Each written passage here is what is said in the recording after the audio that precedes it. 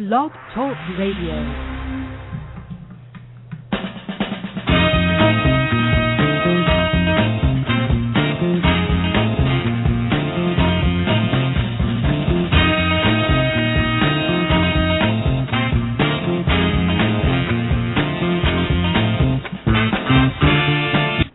Good afternoon. This is your host, Gail Sylvia, and joining me today is an incredible lady. Her name is Julia Cameron. She's had a remarkable and continues to have a remarkable career, which in turn has given her remarkable ability to help others. She herself is an award-winning poet.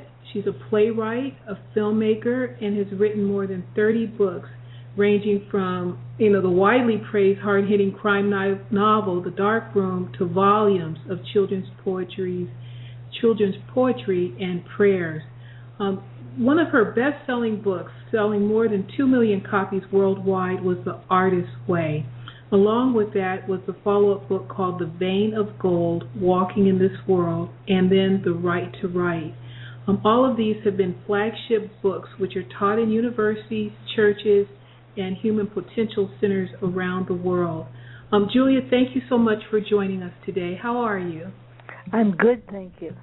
Tell us about Julia Live. We want to welcome you. You're here live on our show today, and tell us about your current work and how this has evolved from a place of the Artist's Way to Julia Live today.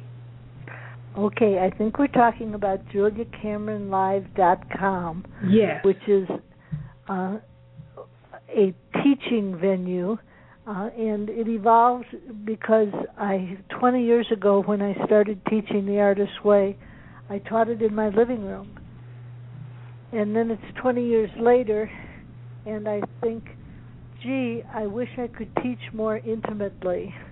I found that I was traveling a lot to teach, and coming in and teaching 2 and 3 day seminars that were intensives, and I just thought, I wish there were a more leisurely way for people to come to know my work in a more intimate fashion.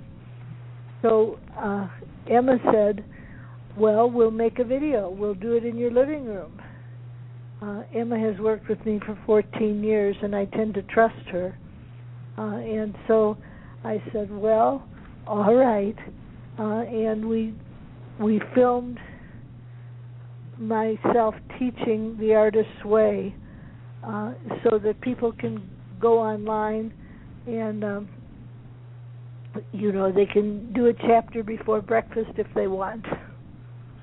It's an online creativity workshop that is membership-based and gives people the flexibility to watch a video lecture with you. And then it's also social because you have an active artist community in that social network. Is that correct? That's correct. Yeah. How important is it to find and to have an Emma in our lives as we, develop our own creativity? Well, I think Emma, I should explain, is my collaborator and longtime friend, and she is what I call a believing mirror, which is someone who sees your potential and mirrors back to you that you're going to be able to do things, and it's very important that people find believing mirrors. I think often we have an image of the artist as a loner, and that's not really accurate. If you take a look at the Impressionists, for example, what they painted was lunch with each other. How do we attract or identify a believing mirror? Well, I think that they are someone that when we come away from an exchange with them, we feel optimistic and we feel excited. And it can take a little while to get used to having a believing mirror. was very lucky. I have a friendship with a woman named Sonia Choquette, who would be an ideal person for you to talk to. Thank you.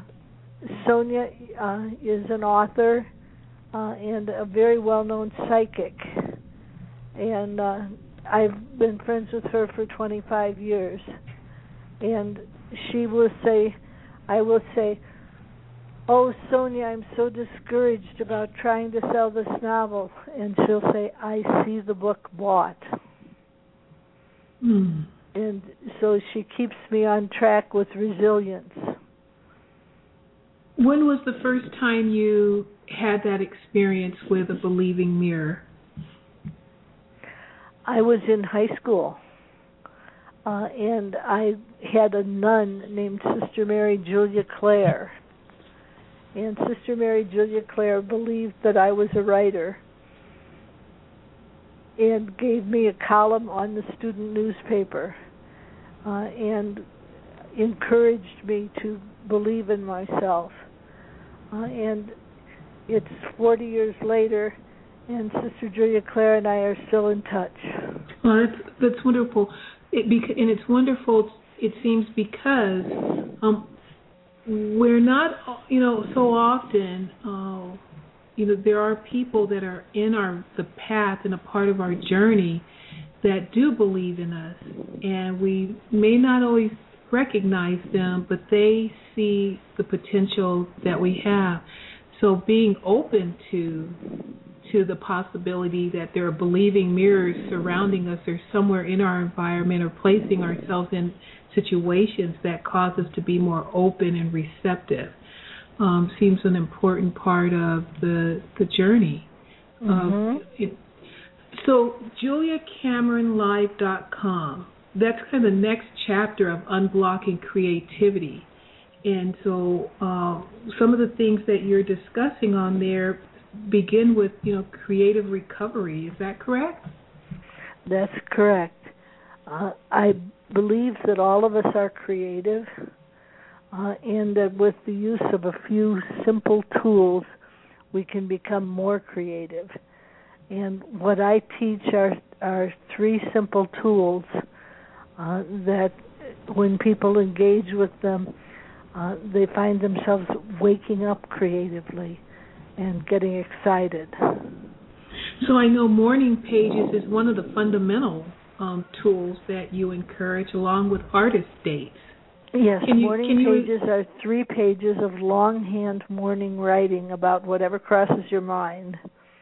An artist date is a once-a-week sort of festive solo expedition to do something that intrigues or interests you. And then the third tool is a tool that when I wrote The Artist's Way, I didn't realize how important it was, and that's walking. Mm-hmm. So now when I teach, I encourage people to take 2 20-minute walks in a week. That's not very much, and for such profound changes. Right. I often say that with morning pages, we're sending. With artist dates, we're receiving, and with walks, we're integrating the 2. Mm. How many of these practices do you continue to apply in your own life? Well, I'm a faithful morning pages person, and I have a practice of walking. I live down a dirt road up in a mountain, and it's you can walk out and see blue jays and flickers and all sorts of birds, which is very enjoyable for me. And I live in Santa Fe, which is a hotbed of artist dates. You travel, and so you're not isolated to just that very serene surrounding. You're somehow able to carry with you a sense of serenity when you enter New York, or as you prepare for your upcoming trip to Israel and Japan and that kind of travel schedule, what do you find helps you to stay grounded in that same place and to maintain those practices? Well, I think they have to be sort of non-negotiable. That we do them no matter what. And particularly when I'm flying, it's important that I get my morning pages done. Why is it particularly important then? Well, because flight is unsettling. That's a really nice, calm way to put it. It can be downright scary sometimes. Right. When I'm in the plane, or on the ground, I look and go, that's pretty amazing that so much equipment can just be moving so far from Earth. And the beauty of it is also the wonder of it. But then that can be a place of fear. So my understanding before we came on the air is that you are working on a book, called The World of Prayer and the World of Flight, where you're integrating the two. Can you share some insights with us on that? Well, one of the things that I found was that it helped to do affirmative prayer. So prayers that declare that we are on the good side of the fence, we are safe and protected, we are guarded and guided, and that it helps to pray your way through a flight. Dear God, please guide our pilot, give him expertise, give him skill, let us fly safely and land safely, let us have a safe journey. What I've experienced along with the power of those types of prayers is that at some point prayer requires us to just be still and trust that only good is going to happen. So I was on a flight. It now has been 8 years. I used to have some anxiety too about flight, but I enjoyed adventure in life so much that flight would have to be a part of it. And I was on a flight once, Julia, that, oh my gosh, even the flight attendants were when the plane was hitting those pockets, they were so severe, the flight attendants looked very concerned. People were reaching for the phone in the seat back to call home, including me. It was like, and then I remembered something biblical, and that was peace be still. And just those 3 words over the last 8 years have summarized all of the other prayers into a powerful truth and magnet of peace be still. And to this day, with all the travel I've done to other countries and across the United States, when there's been the slightest turbulence, including in my life on the ground, just uttering those words from a place of trust, peace be still, a calmness occurs. And it's not explainable. I'm not saying it so anybody else can necessarily hear it. It's just doing what you just said and taking it right to the essence of trust that only good is going to come, from peace be still. That's a wonderful prayer. Yeah. Talk to us about recovery and a sense of safety. I know you have 12 courses that are a part of JuliaCameronLive.com, and week 1 begins with recovery and a sense of safety. Well, most of us feel that if we're going to take a creative action, we're going to be at risk. And so what we need to do is say, no, it's safe to take a creative action. You are protected, and you will be led. It's important for people to have a sense of calm and this comes to them through doing morning pages. Yeah. There is no wrong way to do morning pages. They are 3 pages of stream of consciousness about absolutely anything. And as we begin to trust that we can write about anything, we begin to trust that we can write. So from that shadow of artists and those, working through those core negative beliefs and utilizing affirmations, you then go into week 2, which is the recovery of a sense of identity. Week 2, so again, can you speak to that? Well, I think that people have misplaced their sense of themselves.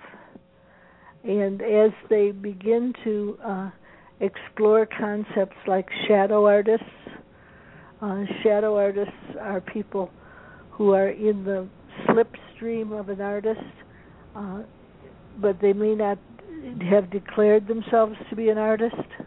Okay. They might be a photographer's rep instead of a photographer.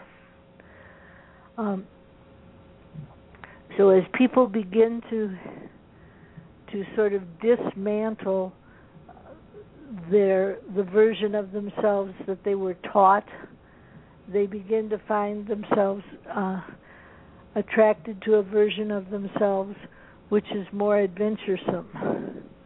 And that's the sense of identity.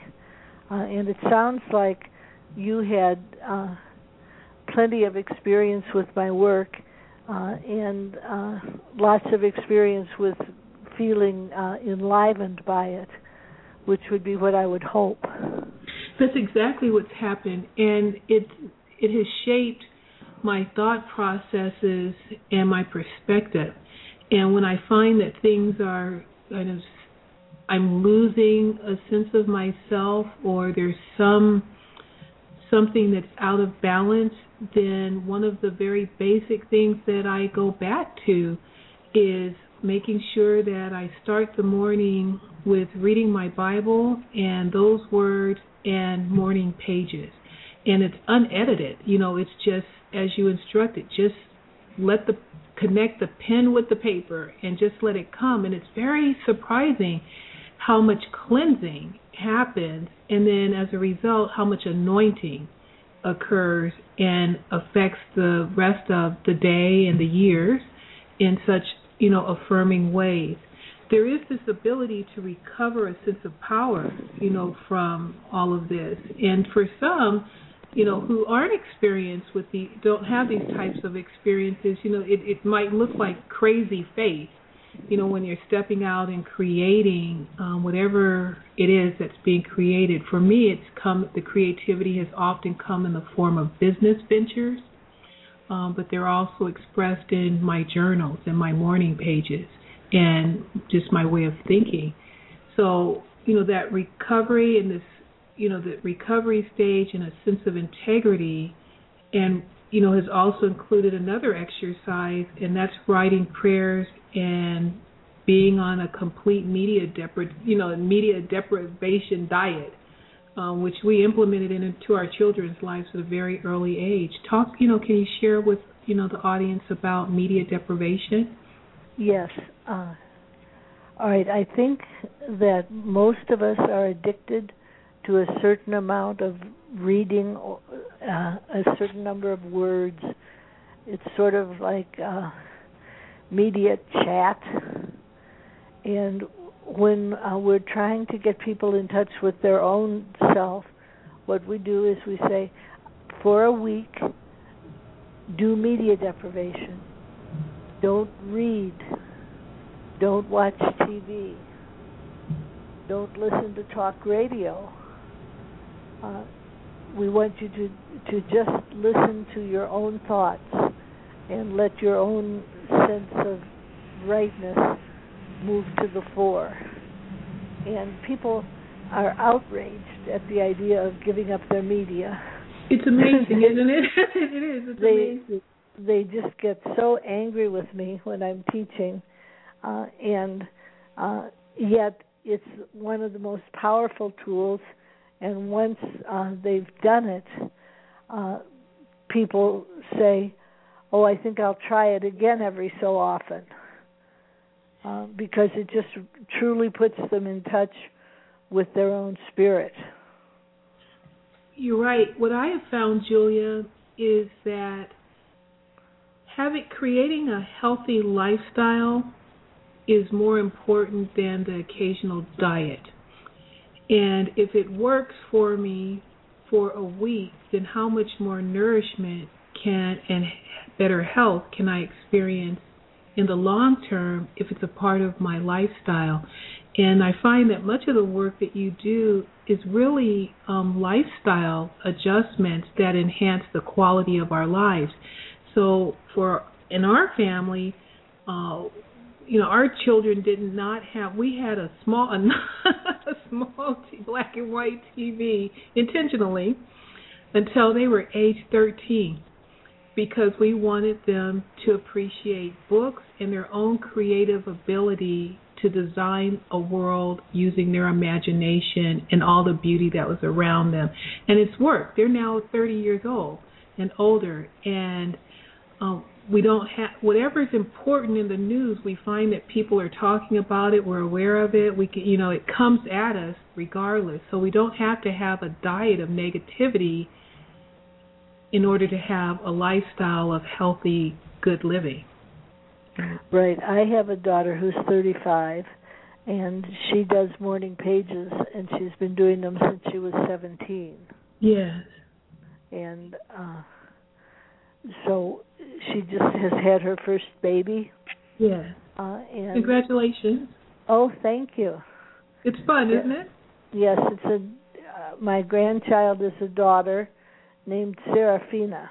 Oh, beautiful, beautiful. Congratulations. We just had our first also, and it's just such a gift, such a gift of life, new life, and an honor. Is that a part of the creative parenting project that you're working on? You mentioned early off air about the Artist's Way, a spiritual approach to raising creative children. Yes. I think that when Dominica got married and then got pregnant, it made me want to pass on to her all of the lessons that I had learned about parenting. And so this book is really dedicated to little Serafina. It's wonderful.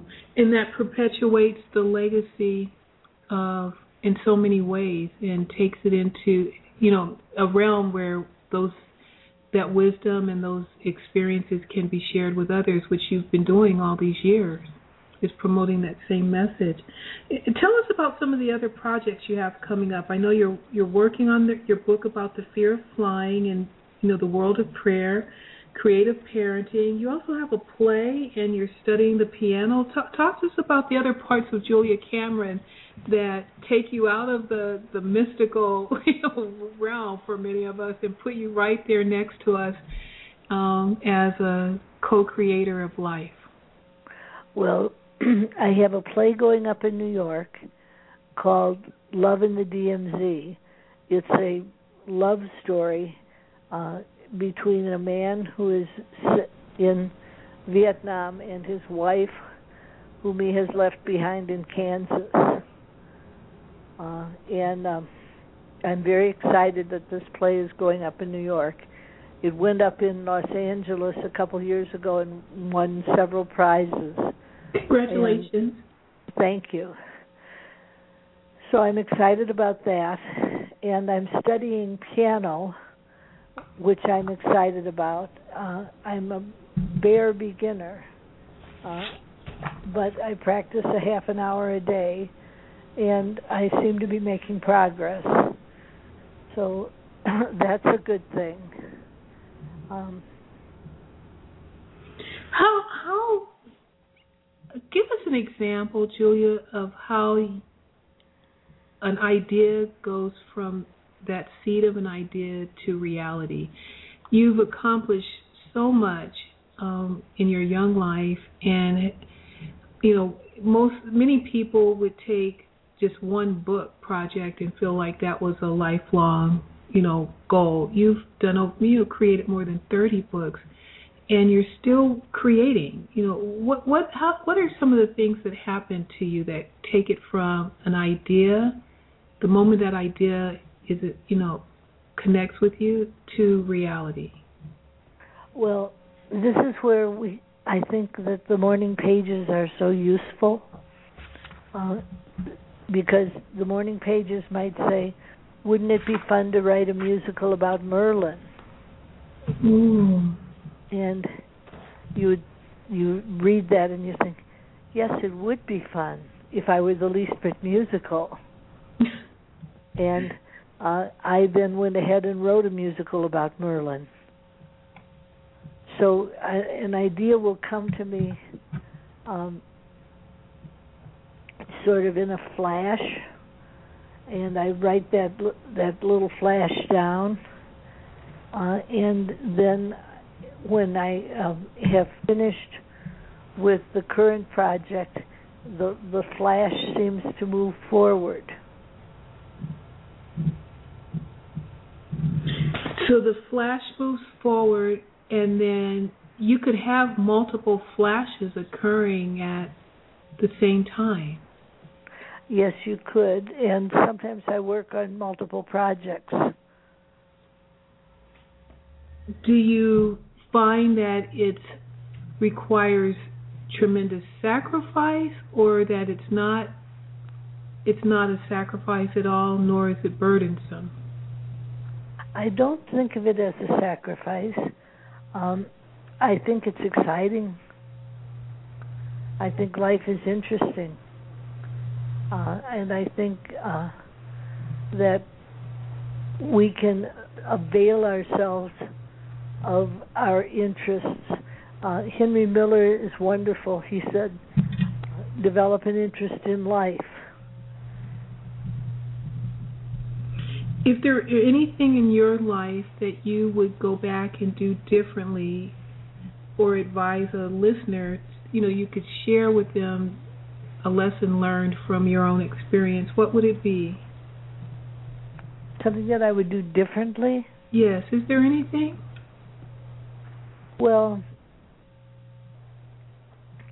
I had a musical go up that Emma and I wrote, and it went up in Chicago 2 years ago, and it wasn't a very good production, and I didn't care for the casting, and I got very discouraged and stopped working on the show. And Emma was just out here in Santa Fe last week, and I said to her, do you think we can go back and resuscitate our musicals and see where we're ready to go with them now? So I wish I hadn't given up on them for a couple years. You would have stayed with it and just worked through it? Yes. How do you know, though, when to let it rest or marinate and when to keep kneading it like bread dough? I think you just guess. You just old-fashioned, just take a shot at it. You just go with what seems right at the time. Julia, thank you so much for being here today on Sylvia Global. We'd love so much to have our audience connect with you, and they can do so by going to JuliaCameronLive.com and join her Julia Cameron Live series. It's an incredible opportunity to experience the power of the work that she's doing, which is why we were all created, and that was to be creators of life and to create and design the life that brings us the most joy. I hope you'll come back again, Julia. Well, thank you. And much success to you on your projects. You have a play that's coming up in New York, your book, The Prayers, and maybe we'll run into each other playing piano or on a flight, and we'll just hold hands and say, woo, let the ride begin. Yes. Thank you so much. We appreciate you being here. And thank Emma for helping coordinate this for us. We'll talk to you soon. All right. Bye-bye. Bye-bye.